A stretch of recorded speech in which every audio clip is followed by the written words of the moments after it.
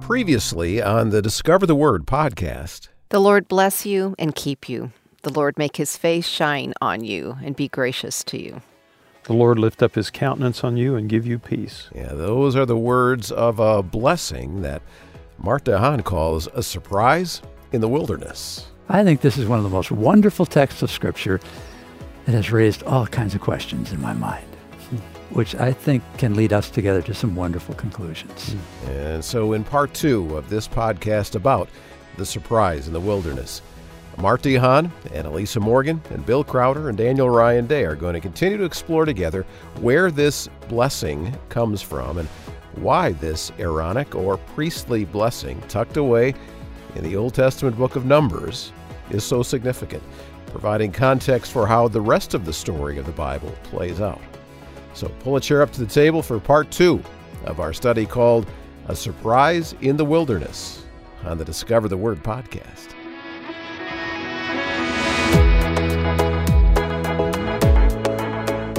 And it is great to be back with you for the second half of our look at this key passage of Scripture in Numbers chapter 6. As we've discovered, kind of a strange location to find these crucial concepts and perspectives. Strange location in so many ways, not just where in the Bible it's found, but where geographically this blessing was given, where chronologically it took place in the history of the Bible. It truly is a surprise in the wilderness. And Mart and Elisa and Bill and Daniel are going to continue to unpack it together over the course of the next hour. Now, psychologists tell us that we all have a need, a powerful need, to know that someone in this world loves us and accepts us unconditionally. And best case is when parents can bless their children with that. But understanding how love can be unconditional is also difficult. Seems like in every relationship there are some conditional things about how that love is experienced. And so we're going to start part 2 of this series of conversations about this surprise in the wilderness blessing in the pages of the Old Testament that has at its foundation an understanding of the conditional/unconditional love of our Heavenly Father for us. So let's listen as Mart begins by referring to a book that has now sold over 2 million copies that touched on this strong desire to feel blessed and unconditionally accepted by our parents. Do you remember the book titled The Blessing? It's published way back in 1990. Hey, before your time. No, I was born. How old were you? I was like 3. You were 3. And you don't remember? I don't remember it. You should have read it by Well, that let us time. tell you. I read it by 5. Oh, okay. Yeah, right. I Underachiever. remember it. Gary Smalley and John Trent. Trent, 2 authors. Do you remember what the idea of the blessing was? My take on it is that it was about receiving the blessing of your father Yeah, and the difference that can make in who you are. yeah, as sons and daughters, how desperately we need the blessing. They drew in our earthly parents and compared to our heavenly Father. Yes, right. And they made a big thing out of the idea that every child deserves to have the unconditional love of a parent. Right. Okay? And our broken families don't usually offer us that, but God always does. Yeah. That's actually what I was going to comment on was I've been in the middle of studying different versions of abuse, and one of the devastating effects of childhood abuse is the fact that this child sees this parent as all-powerful, so to speak, or the authority. And as they are brushing up against that parent, trying to figure out their place in the world, the parent's acknowledgement of them, the parent giving them some space to stretch their wings a little bit, shows them what it means to mature, gives them value and dignity. And when the opposite of that happens, how devastating that can When be. they all of a sudden feel fearful and dirty and afraid of what has happened to them. Yeah. But these 2 authors, they did a lot of work with the kind of stuff that all of us can relate to. Your father issues. Father issues. Because all of us, to some degree or another, have father issues because no matter how good our fathers may have Right. been, they're imperfect. And it affects our relationship with God or how we view God. Yeah, and how we view love. Yes. It seems to me that for most of us, we have probably struggled with the idea of conditional or unconditional love. And we probably have seen that, oh, wait a minute, there's a conditional side of love, isn't there? Yeah. Right. And in a healthy sense, or is it just unhealthy?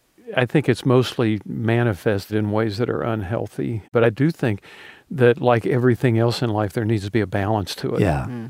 Okay, well, that's what I think it's important for us to take another look at. We had some conversations last week about what we call the Aaronic blessing. Mm-hmm. It's the blessing that God entrusted to Moses to be given to Moses' brother, Aaron. Moses was the lawgiver primarily. Aaron became the patriarch of the priesthood of Israel. And God told Moses, entrust to Aaron these words. Let's read them. Okay. And as we do, let's think about the difference between conditional and unconditional love Okay. as it plays out in parent-child relationships and as it plays out in our relationship with the Father in heaven. Okay. Because I think we're going to see that there's got to be a healthy dimension to both unconditional and to conditional, depending on how we see it. Let's start then with Numbers chapter 6, verse 22. Let's read through 27. Okay, Elisa, will you begin? The Lord said to Moses, "Tell Aaron and his sons, this is how you are to bless the Israelites. Say to them, The Lord bless you and keep you. The Lord make his face shine on you and be gracious to you. The Lord lift up his countenance on you and give you peace." So they shall put my name on the Israelites, and I will bless them. Okay. What do you see here? Conditional or unconditional blessing? I mean, do you even see love at all? Well, you know what? I see all of these things that they're appealing for as components of how God expresses his love.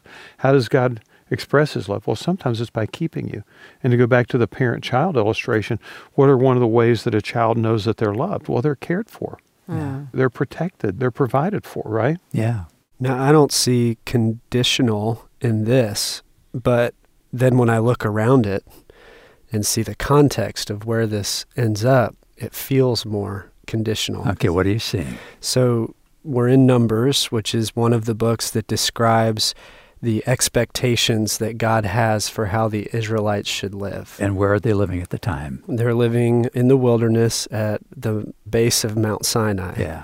And Moses keeps going up on the mountain and hearing from God. And we have this whole scene of the law being given to Moses to then go down and to tell Israel, this is how you should Okay, live. they're in the wilderness and they're getting the law. Okay, what are the conditions of the law? very difficult to live up to. Yeah. And in past conversations, we've talked about how Numbers goes on and reports they really didn't keep Yeah. the law Or And- could. or Yeah. couldn't keep the law. Okay, let's back way up. We're also talking about God's heart in blessing, and we're saying that has a lot to do with how he loves us. Go back to the first blessings. Talking about Abraham. Let's go back further than that. With Adam and Eve, Adam and where Eve. God blesses them with relationship with himself, with relationship with each other, with this perfect environment in which to live. Is it conditional or unconditional? No, he just puts them there. They didn't do anything to earn it. It seems like the whole thing's conditioned on man's response, that God's blessing is unconditional. And what's the test of their response? Well, they didn't obey the one rule I mean, that he put in and place. what was the one rule? Eat of the forbidden tree. Yeah, The the tree of the fruit. knowledge of good and evil. Yeah. Okay. All right. I think it's fairly easy to see the love of God expressed in paradise, in the garden. Perfect. You know, all these trees you can eat. Just one, don't. Yeah. And God's giving. He's caring from them. He's keeping them. Yeah. He's being gracious to them. He's walking with He's them. walking Yeah. with them, okay? And you see his immediate expression of love to them without the word being used by, in the short term, providing covering for their now acknowledged nakedness, and in the long term, providing a promise of a more permanent kind of rescue. Okay, you've jumped ahead a little bit, but you're right. Exactly. Yeah. His love doesn't stop. Right. But what happens in their experience of his love the moment they bite of the fruit? Their eyes He- are open. They're he's- ashamed. Yeah, we don't know for They're sure. cut off. They see God as distant from them. How do we they know hide that? from him. What do they think about themselves? that they're horrible. They're ashamed. All of a sudden, weren't they tasting something of that? naked and afraid. It's naked and afraid, and they run in, they're covering themselves. How are they feeling about God right there, about his love? Well, they're afraid of him. Forget his love, Yeah, right? I that's mean, right. something has happened. They're broken. There's broken. There's consequence. And in a sense, all of those things that were blessings in the garden before are part of the consequences. Right. Because they lose access to the garden and the perfect environment. Their relationship with God is disrupted, and their relationship with each other is affected. Okay, and there begins the story. It begins now just chapter after chapter after chapter. Finally, we get the fourth book of Torah, of the 5 books of Moses, okay? And now within this chapter of the story, we have God, as you indicated, Daniel, giving the laws, the covenants to Israel. And we know now there's a wonderful side to that covenant, and there's a side of consequence. There's a bad side as well. So they're getting these laws, and then all of a sudden, in the middle of all of this, you get this amazing story. It looks kind of like a story, except it's just a promise of blessing. And it feels so unconditional. Yeah. How does that fit in a life of consequence? I think it shows us that while there are consequences to our actions that disrupt maybe our understanding or relationship or whatever with God, His view of us doesn't change. Okay. His attitude toward us doesn't change. And that goes back, Bill, to what you were saying before about what God did when His children ran into the woods, covered themselves, feeling dirty, feeling naked, feeling ashamed. And you say that again now, what you said before. Well, there was a short term and a long term. The short term was He provided covering for them and their nakedness. The long term was He promised that the seed of the woman would come to their rescue. Yeah. Couldn't you say at that point, we're getting a hint that His love is unconditional, but the experience of His love, and He's just loving enough to say, you know what, if you distrust me, if you run and do something that I've urged you not to do, it's not going to be good for you. Yeah. There's going to be consequences. And so there's a conditional dimension to our experience of His love. That's right. In a way, I think it's that God's love is unconditional, but our experience of it, man's, woman's, is not. It's conditional. It's our choice. But God is not the kind of person who changes. No. His actions change, That's right? right. But it's just like we've been using the context of human fathers as well. If I'm a little boy and my dad says, don't go out and ride your bike right now, and I go out and ride my bike and I wreck it, my father's love for me doesn't change. But all of a sudden, I don't want to see him like this because he knows that I've disobeyed him, and now our relationship becomes different. Yeah, but Ken, as a father, can you relate to these words now? The Lord bless you and keep you. The Lord make His face shine on you and be gracious to you. The Lord turn His face toward you and give you peace. So they, the priests, God says to Moses, will put my name on the Israelites, and I will bless them. Even the expression of these words are an expression of the blessing and the love of God. A love that is unconditional, not just for them, but for us as well.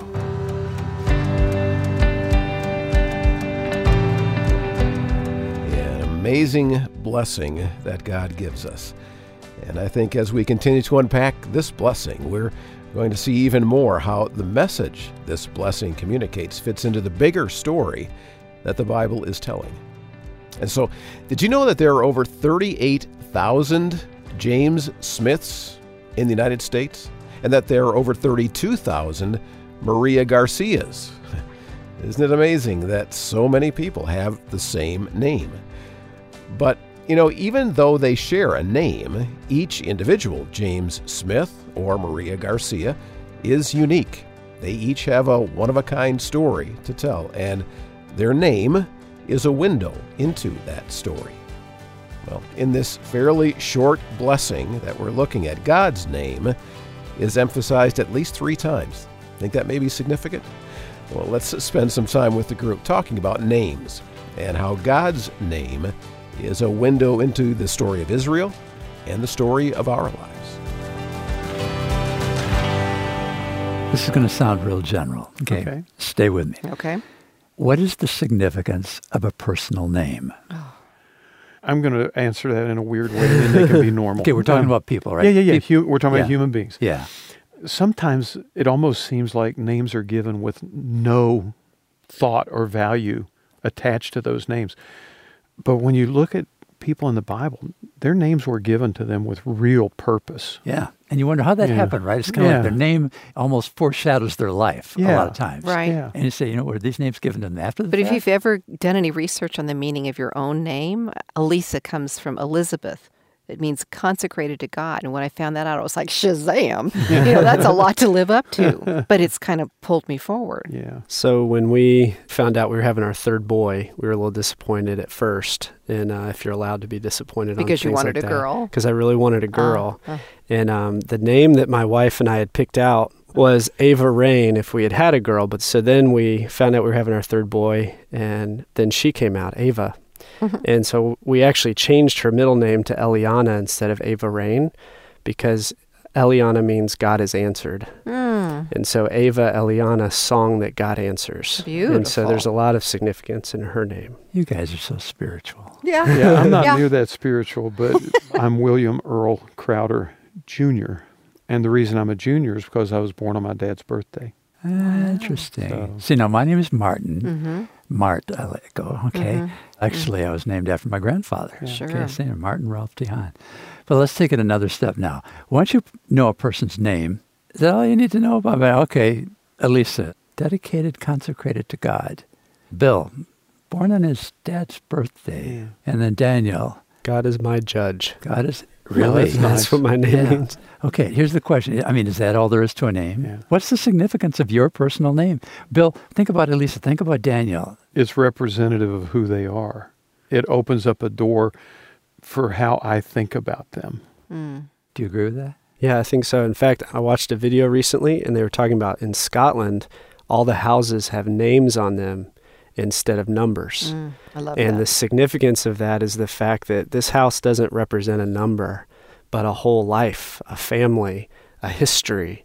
There's so much more to these people than just, oh, that's 8 Yeah. whatever road. And imagine looking through a historical text. You got a picture of a man or of a woman, and there's a name with it. You got a picture, Yeah, got their face, you know what they look like, got their name. Do you know them? not yet.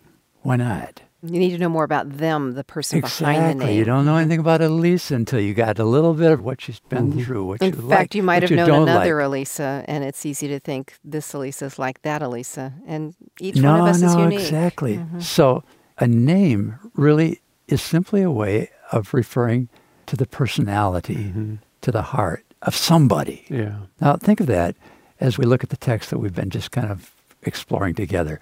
Numbers chapter 6, verses 20 through 27, a very short text. It's kind of like it just shows up within the story of Israel. At least it seems It almost to. feels like a sidebar. Yeah, exactly. It seems to come out of nowhere. But let's read together Numbers chapter 6. But this time, watch for what it says about the significance of names. Elisa, we begin. Sure, verse 22. The Lord said to Moses, "Tell Aaron and his sons, this is how you are to bless the Israelites. Say to them, The Lord bless you and keep you. The Lord make his face to shine upon you and be gracious to you. The Lord lift up his countenance on you and give you peace. So they shall invoke my name on the Israelites, and I then will bless them." Okay. In terms of names, what does this text say about names? well, the only direct reference is verse 27, so they will put my name on the Okay, I Israelites. wasn't thinking of that. Okay. But you're right. That is the most. Yeah. That's the most because it says name. And it's all his right? name. Yeah, and if you look at verse 22, the whole setup for it is the Lord, Yeah. his name, Yeah. speaking to Moses, his name, and all that. Okay, represents- Aaron. And then Aaron and all Yeah. he represents, and then they aren't named, but then his sons, and then the sons of Israel. Right. So you have Israel's name Okay. too. So you got a bunch of designations Yeah, there. a Okay. bunch of names. All right. Now, it said the Lord's name. So they will put my name. How many times is the name of the Lord implied or said directly in this text? Every time you find it. The Lord bless you. Okay, The and- Lord make his face. The Lord lift up his countenance. And then in verse 22, the Lord said to Moses, and then in verse Yeah. 27, I will put my name, Put my name. and I Yeah. will bless Okay. them. Now, when it says the Lord here, in our Bibles, I would imagine all of us, it's kind of like little capitals, but L-O-R-D, L-O-R-D, all in yeah, caps. in caps. What does that refer to? Well, we have learned that it refers to the I am, the Yahweh. The Yahweh, Name for God. Jehovah. We really don't know. Right. It was just a series of, 4 letters? Yeah. But would you agree that in this text, in this blessing, the name of the Lord, it comes right to the front? What is the significance of all that? And see, here's the danger sometimes we face when we, on this side of the cross in the empty tomb, read a text like this, because we read into it Lord as it was used about Jesus, and Lord as, well, Jesus is Lord of my life, and Yeah. things like that. And that's not what the No. Hebrews would have heard. Right. Right? Let's go back a little bit, okay, into their Okay. history. Go back with me to Exodus chapter 3, and let's take a look first at verses 1 through 6. This name that we've been talking about shows up here. Daniel, start reading that, and then maybe Bill and Lisa. Sure. Just 3:1-6. Moses was keeping the flock of his father-in-law, Jethro, the priest of Midian. He led his flock beyond the wilderness and came to Horeb, the mountain of God. And the angel of the Lord appeared to him in a blazing fire from the midst of a bush. And he looked, and behold, the bush was burning with fire, yet the bush was not consumed. And so Moses thought, I will go over and see this strange sight, why the bush does not burn up. When the Lord saw that he had turned aside to see, God called to him out of the bush, Moses, Moses! And he said, Here I am. Then he said, Do not come near here. Remove your sandals from your feet, for the place on which you are standing is holy ground. And then he said, I am the God of your father, the God of Abraham, the God of Isaac, and the God of Jacob. At this, Moses hid his face because he was afraid to look at God. Okay. He reveals himself in this bush that is burning but is not consumed. And he introduces himself as what? The God of his ancestors. Mm-hmm. Yeah. I am, and then the God of your father, Abraham, Isaac, Jacob. And just think how many times that description of God is repeated throughout the Old Testament in Because that's the process, one generation after another. Yeah, in the process of identifying who the one true God is. He was revealing to Moses that this is my history. This is the God of Abraham, of Isaac. And then you just fill in all the lines, all the events, all the trauma, all of the times when God showed that he was faithful or showed his wisdom to them. Okay? Now just jump to verses 11-15, and let's just take it a little further. But Moses said to God, Who am I, that I should go to Pharaoh and bring the Israelites out of Egypt? And he said, Certainly I will be with you, and this shall be the sign to you that it is I who have sent you. When you have brought the people out of Egypt, you shall worship God at this mountain. Moses said to God, Suppose I go to the Israelites and say to them, The God of your fathers has sent me to you. And they ask me, What is his name? Then what shall I tell them? God said to Moses, I am who I am. He said further, Thus shall you say to the Israelites, I am has sent me to you. And God furthermore said to Moses, Thus you shall say to the sons of Israel, The Lord, the God of your fathers, the God of Abraham, the God of Isaac, and the God of Jacob, has sent me to you. This is my name forever, and this is my memorial name to all generations. What are they to call him? I The am Lord. that I am. Then it's the self-existent one, That's the right. I am. The I yes. It's like the name plus the knowledge of who that God is. That's who he is. So really, when we talk about the name of God, we're really talking about the personality of God, the person of God. It's not this magical, if you say these 4 letters in Hebrew, if you could figure out how they were pronounced. Yeah. It's not that. And it's not even calling him by the other names, sufficient God or the provider. It's not even that. It's the person behind that name. It's the heart behind that name. That's the God who is giving to Moses to be entrusted to Aaron these words of blessing, that it is the God of Abraham, Isaac, and Jacob, the God of creation, who wants to bless you, be gracious to you, to keep you, the God who wants to turn his face towards you and give you peace. So the blessing is really, Him putting his name on them. and his being on them. So that we know who we belong to. It's the person of God. That's the name of God. And so the blessing really has a lot to do with God putting his name on them and on us, so they would have no doubt who they belong to, and so that we would have no doubt who we belong to. You're listening to the Discover the Word podcast, and part 2 of our study of an important blessing that we find in Numbers chapter 6, that we're calling the surprise in the wilderness. And this may seem like a random question, but how do you get into your computer or your phone? Do you use a combination of letters and numbers and characters? Do you use your fingerprint to get in? Or do you use your face? You use facial recognition as your password. Well, just wondering, because in the next part of our conversation, we're going to discover that facial recognition and God are important parts of this blessing in Numbers 6. Intrigued? Well, that conversation follows this quick break.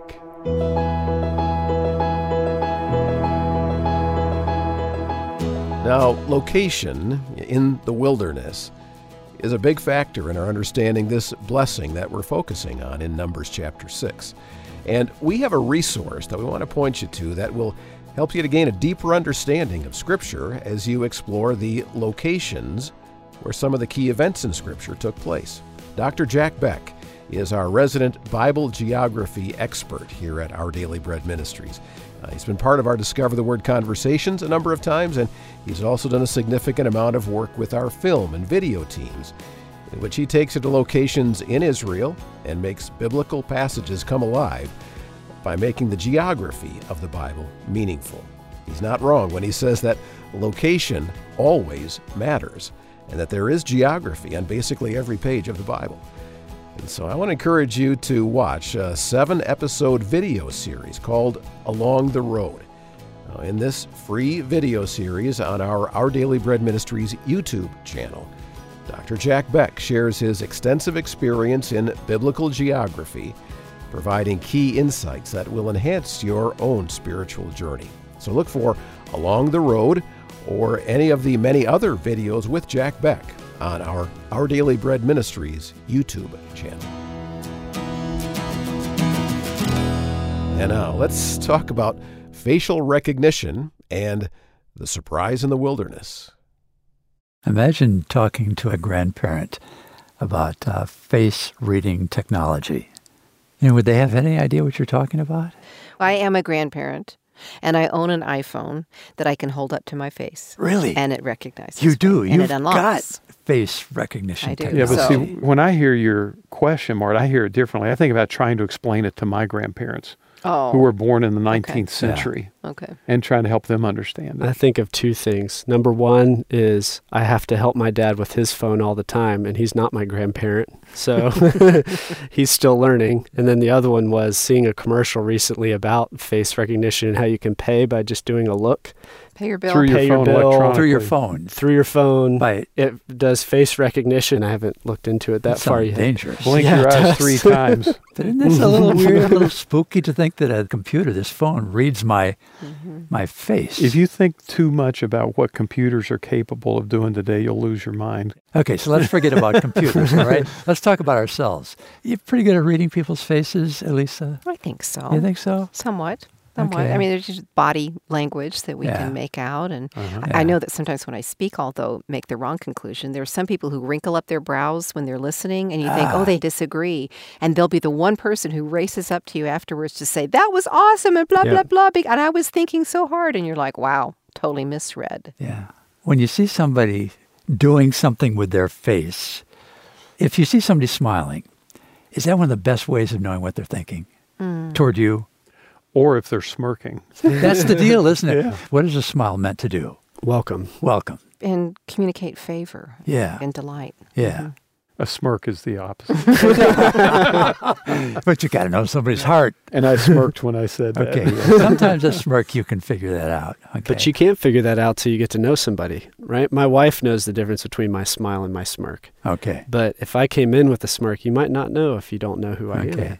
If you're referring to somebody, their face is just radiant, what would you imagine their emotion would be? Joy, Joy. happiness, Yeah. Delight. fulfillment. Yeah. Let's go back to our text now. Numbers chapter 6. I just am so intrigued by what we refer now to the Aaronic blessing, the priestly blessing that God entrusted to Moses, the lawgiver, to be given to Aaron, his brother, who was the high priest, basically, of Israel. This time when we read it, pay special attention to references to face. Elisa, we begin reading Numbers chapter 6, verse 22. The Lord said to Moses, tell Aaron and his sons, this is how you're to bless the Israelites. Say to them, The Lord bless you and keep you. The Lord make his face shine on you and be gracious to you. The Lord lift up his countenance upon you and give you peace. So they shall put my name on the Israelites, and I will bless them. Anybody have a different translation for verse 26 than countenance? mine says face. The Lord turn his face toward you. So the Yeah. word face is Yeah, in face sep- and countenance is about the same thing, okay? Okay. All right. How many references to face here then? If countenance, as it reads in some of our translations, Well, there's 2. okay. And one is lifting up countenance. The other is making face shine. Both of them are very active ideas. They're not passive at all. Okay, so how important would you say that the idea of the face of the Lord is to this blessing? Pretty important. Yeah. And there's history for this. His face has been involved with Moses elsewhere. Yeah. Should we take a look at... Can I ask one question Yeah, sure, first? Okay, sure. so it says to make his face to shine upon you. What does that mean? I mean, is that like God's glory shining down, or what does it mean that his face would shine on you? Okay. I mean, is there something obvious here or not? Well, there was something in history when somebody would be brought into the presence of a king. If the king looked at them and then turned away, they would immediately be removed from the king's Yeah. presence. But if he looked on them and smiled, they were welcome. Yeah. So there seems to be this idea of a radiant face. It seems to even have had its place whether a face is turned towards someone with acceptance and approval, or as you indicated, Bill, turning away from. And there is a concept of smile here as Yeah, well. because it's There's- yeah, welcoming. Exactly. Yeah, the graciousness of this face. Okay, let's look back at a little bit of the history of this. Let's back up in the story of Israel, back to Exodus chapter 33, verses 18 through 20. But I think it's important that we know what is going on here. The Lord is telling Moses that it's time now. I want you to take the people, your family, the nation of Israel, onto this land that I'm going to give you. And Moses is saying, yeah, but you got to go with me. All right. And Moses also wants the Lord's favor on him and on the people as they go forward. And then Moses asks the Lord to show his glory, because that's basically what the Lord is promising, his shining presence with Moses as they go forward. So, Elisa, why don't you just read verses 18 through 20, okay? Sure, Exodus chapter 33. Then Moses said, "Now show me your glory." And the Lord said, "I will cause all my goodness to pass in front of you, and I will proclaim my name, the Lord, in your presence. I will have mercy on whom I will have mercy, and I will have compassion on whom I will have compassion." But he said, "You cannot see my face, for no one may see me and live." What do you make of that? Do you find this to be kind of like a dark moment? Why can't I see your face, Lord? It's confusing. How does he describe himself? How does the Lord describe his heart?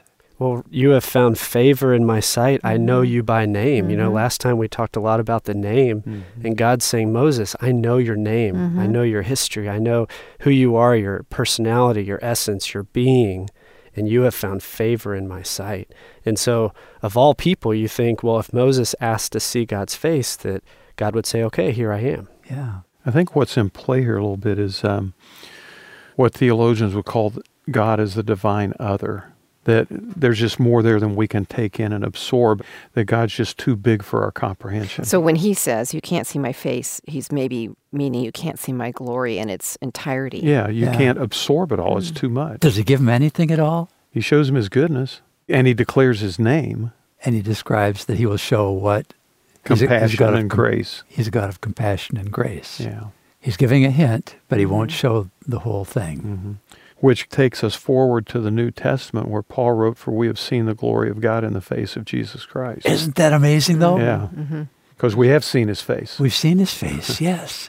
It's like in this moment in the Old Testament, we've got kind of like mixed signals. It's like, now God says, I'll show you my goodness. I'll give you evidence of my goodness. I want you to know I'm a God who shows compassion and grace, but you're not going to be able to see my face.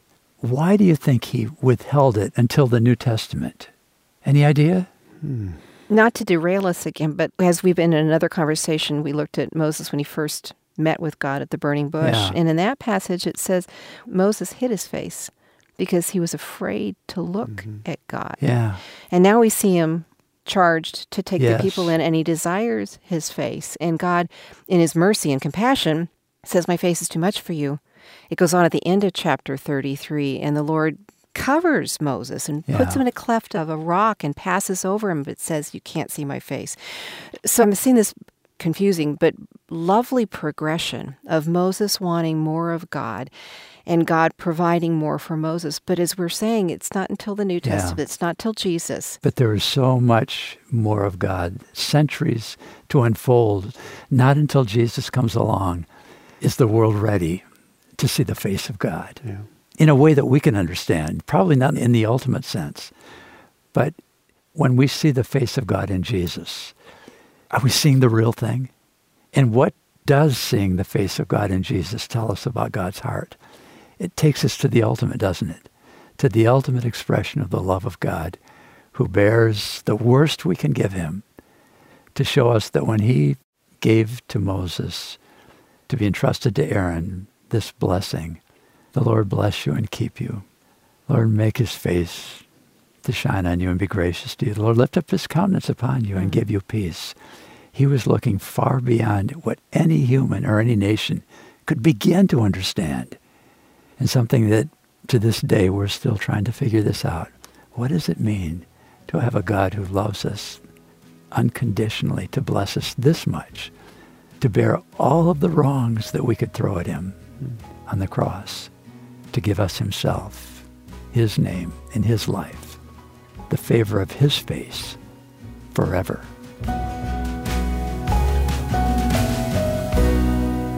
Let's go back in history to the days when parents chose the husband for their daughter, or who agreed to let their arranged daughter... marriages. Yeah, arranged marriages. Yeah. So back in history for us, but some communities in the world still. You're right. Yeah. Why do you You're want to right. go back there?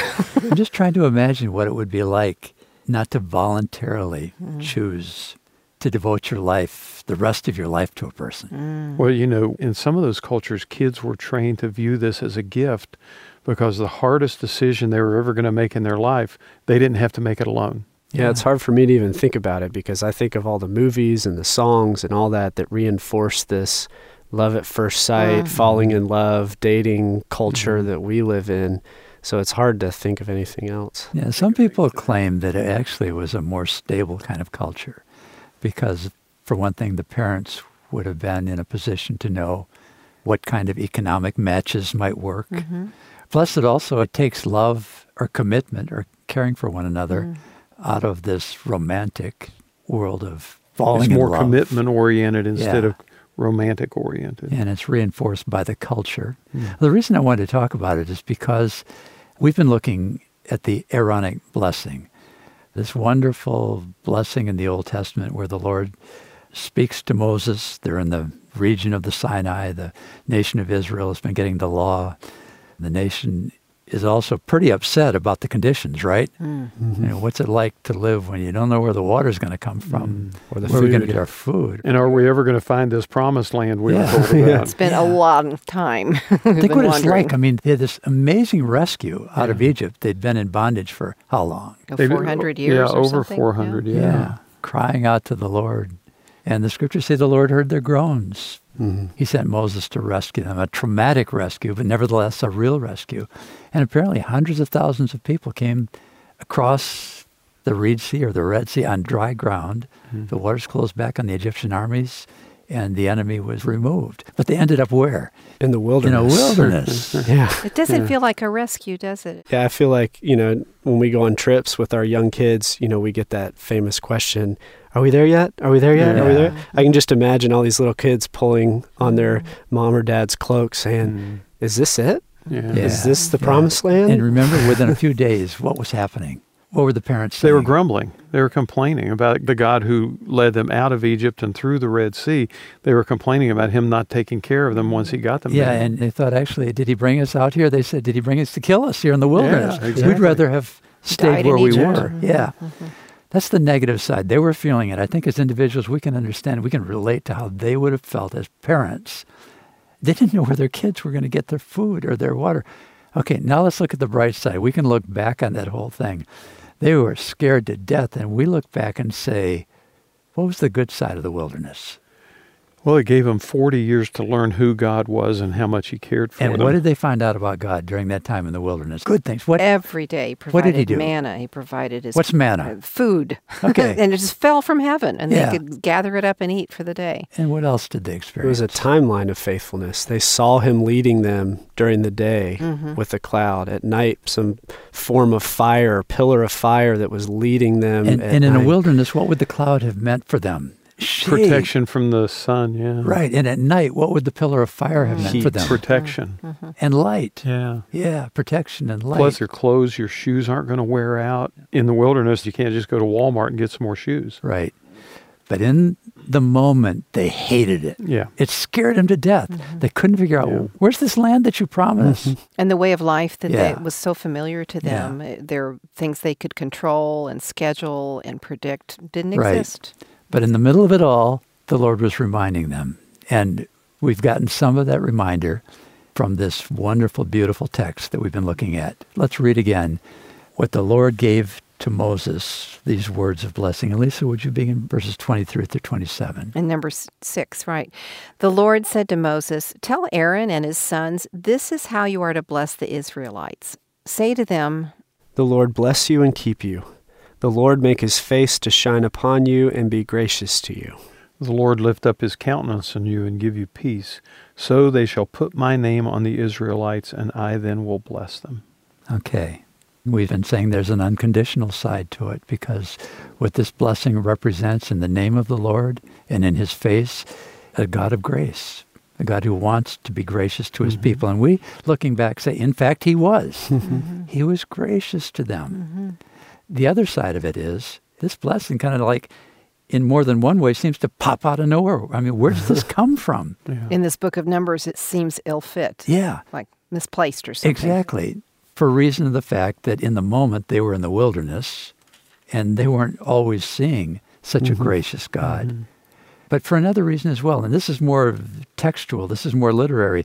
Look what it's couched in. This wonderful blessing is like folded in between two very unusual neighbors. What's the neighbor on the left? The Nazirite vow, The Nazirite vow. which isn't even for all the people. It's Yeah, just what's a small group. Exactly, a small group. What's the neighbor on the right?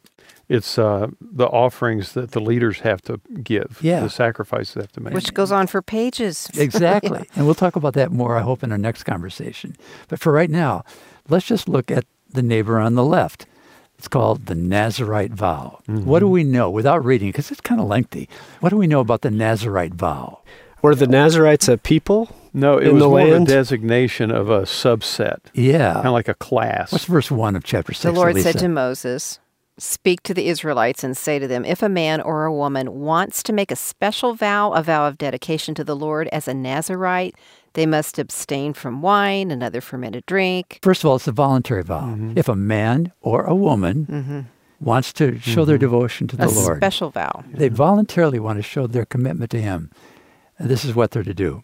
Abstain from wine and anything related to the vine. Yeah. No razor has to be used to their head in verse 5. Okay. They must be holy until the period of their dedication to the Okay, Lord. I Not think touch we a missed dead the person. second. Okay, then the Yeah, next don't touch a dead person. Okay. Yeah. Okay? So it's a voluntary expression of devotion to the Lord, and they are to express it by avoiding any drink, any wine. Don't corrupt yourself by touching a dead body, and don't shave your head for the remainder of your vow. Why those three things? Why no wine? Well, because if you become a drunkard, then that's going to be the most important thing in your life is finding your next drink. Okay, and don't we even refer to alcohol as a spirit? Yeah. Sure. Okay. The Lord, to whom they're committing themselves, we know now is a spirit. And it's a God who wants his spirit to live with and to reside within his people. It probably is indicating here that he wants those who are fully devoted to him to be filled with his spirit. Yeah. Ephesians 5.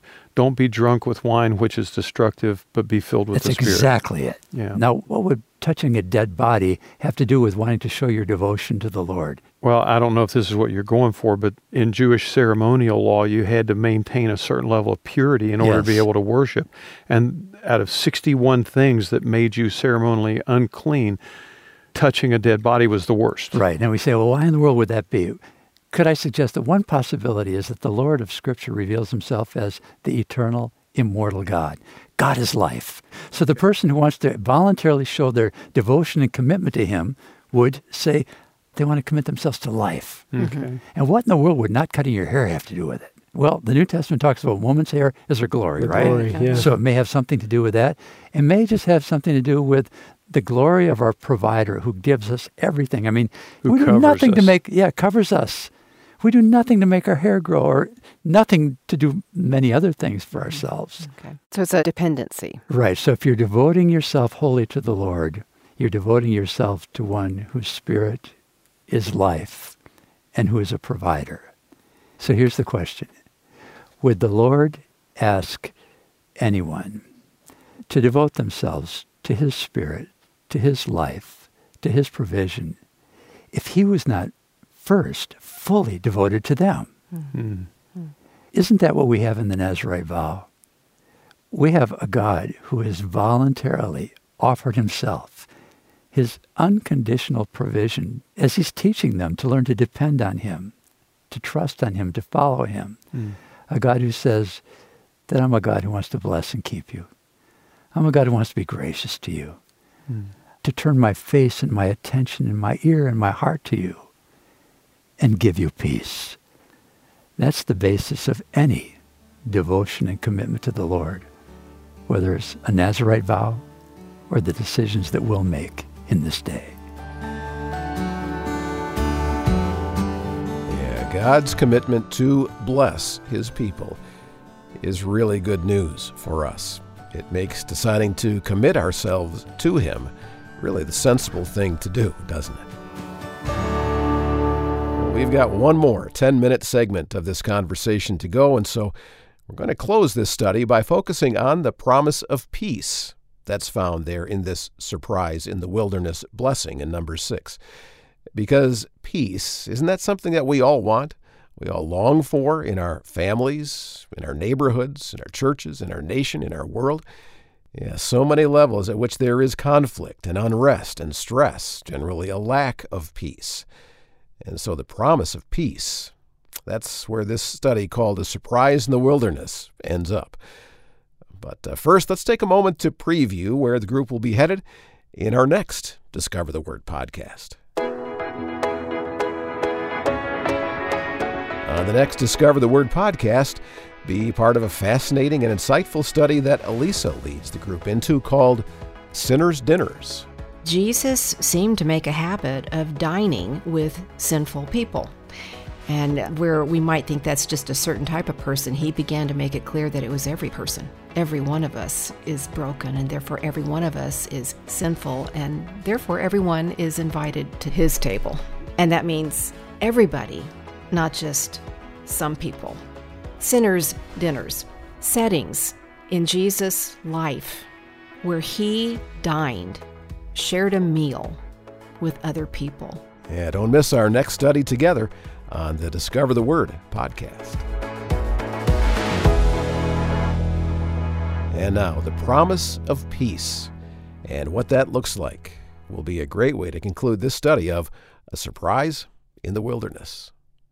How many of you have been to Israel? I haven't. You haven't? I have. Bill, you have? I have not. So half and Okay. half here at the table. All right, but I'll bet you know this. What's the standard greeting in Israel, in the Middle East, whether it's a Jew or an Arab? Well, for the Jew, it's shalom, and for the Arab, it's salam. And they both mean Peace. peace. Uh-huh. Now, when they say that, you're in the Middle East and someone comes and says, shalom, peace. What do they mean by that? It's a good question. Well, shalom, which we translate peace, just meant well-being, God's best. Yeah. Whatever comes from God to help you to your fullness. I'm remembering back to when I was in high school. I had just given my life to Jesus and was so excited about it. And I had a very dear friend who is Jewish, and she didn't recognize Jesus as the Messiah. But in those days, I was into some art, and I created a batik, which is fabric that you use with wax, and it has crackled look to it. But it was a dove with a rose in its mouth. Her name was Sharon. And I put the word shalom on it because I understood it meant peace. And to me, it was a way of reaching out to create a common ground together on honoring her faith and recognizing my roots in her faith. That's really, what I think of here That's really good. as we're having this conversation. That's really good. And I think on that basis, going back to Daniel, your question of what's in people's hearts, my guess is in a lot of people, it's just the customary way of doing it. Yeah. In some people, they probably really mean it. It's a gracious way of greeting. And doesn't everybody's heart, whether we realize it or not, long for peace, long for restoration, wholeness of life, which, as you indicate, that's really what it meant. Well, with that background, let's go back one more time to the Aaronic blessing or the priestly blessing. This very short blessing that in the middle of the wilderness and within a period in which God was giving his laws to the nation of Israel at Mount Sinai shows God's desire to bless his people. And as we read it one more time, let's look at how this prayer, how it unfolds and where it ends. Okay. Daniel, would you begin? Sure. Numbers chapter 6, verse 22. The Lord spoke to Moses, saying, Speak to Aaron and his sons, saying, Thus shall you bless the Israelites. You shall say to them, The Lord bless you and keep you. The Lord make his face shine on you and be gracious to you. The Lord lift up his countenance on you and give you peace. So they shall put my name on the Israelites, and I then will bless them. Now, I recognize these words, and we talked a little bit in the first week about how this is a benediction that we hear today often. Yeah. Last time we talked about the Nazirite vow, Yeah. and basically people that desired to set themselves apart. But here we have God putting his name, which we've talked about as Right. well, on this people to set them apart. And we're getting ready to look at the other bookend to Yeah. this blessing, Right. which is a bunch of sacrifices and things that Exactly. seem very Right. foreign. So what we're talking about, as you indicate, we want to talk about context. Mm. Here's this wonderful blessing, and how does it end? What does God promise? That he's going to put his name on the Israelites and bless them. He's going to bless them. And the longing, the promise of this God prior to that is what? He will give them, Peace. he'll give them Peace. peace. Yeah. As you indicated, Daniel, in our last conversation, we talked about the unusual context of this. Not only is it in a season of law, the giving of the commandments, and not only is it in the wilderness, but it's the bookend on the left is the Nazirite vow. And let me just say quickly, in this vow, which was given to either men or women who wanted to voluntarily show their devotion to the Lord, we see in the Aaronic blessing indication that anyone who wants to devote themselves to the Lord needs to do so in the awareness that the Lord has first devoted himself to us. In response to his... Yeah, right. The Nazirite vow was like, devotion. would be a response to the God who had already shown his love for Israel by rescuing them out of Egypt, and then day after day providing them with food, and with water, and with protection in a place that no human could provide for themselves. So now the question is context. Okay, context. The context of this promise of peace and of the graciousness of God on the left book end is the Nazirite vow. On the right is what? A bunch of sacrifices and ultimately the setup of the tent of meeting or the tabernacle. Right. It's this enormous amount of data about how the Lord wanted Moses and his people to consecrate the tabernacle. Now, the tabernacle is what? Well, Daniel just referred to it as the tent of meeting. It was kind of the centerpiece of Jewish life in the wilderness. All the tribes would camp around them, and that was where everything came for worship, for sacrifice, and for community. Yeah. But it was impermanent. There would be a temple one day, and so this was in preparation Right. for that, a house of worship. It was a foreshadowing of the temple that would come. But let's go ahead and look in Scripture and just see where we're getting this, okay? Exodus chapter 25 and verses 8 through 9. And Bill, I think as we turn there, it's interesting because if anyone has seen a picture, a diagram of how the tribes of Israel arranged themselves in the wilderness, it's this picture with the tabernacle right in the center. Yeah. And then Moses and the priests are around it, and then around them on all four sides Yeah. are these tribes of Israel. So at the heart of Israel was this tabernacle. Now I think we're going to get a little bit more indication of why that's so significant from Exodus chapter 25, verses 8 and 9. Elisa, do you have that I there? do. Then have them make a sanctuary for me, and I will dwell among them. Make this tabernacle and all its furnishings exactly like the pattern I will show you. Okay, what do you see in that statement in those two verses? It says, a sanctuary for me that I may dwell among them. Okay, that's the significance. We've already talked about the fact that in providing for his people and being gracious to them, he's been to them like a cloud in the daytime over their heads, giving them a shadow. Otherwise in a desert where the sun would just eat them up. And as a pillar of fire at night to give them protection and to give them light. This God now says, this is where I will be among you. It's quite a picture there, isn't there? Well, and it's fascinating that they're all living in tents, and God asked them to make him a tent too.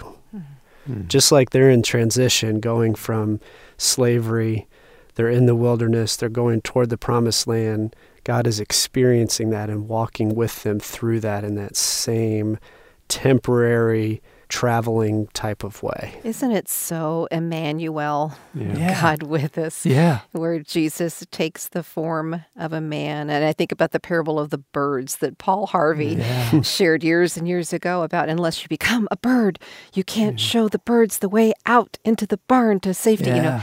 This is a dwelling among us.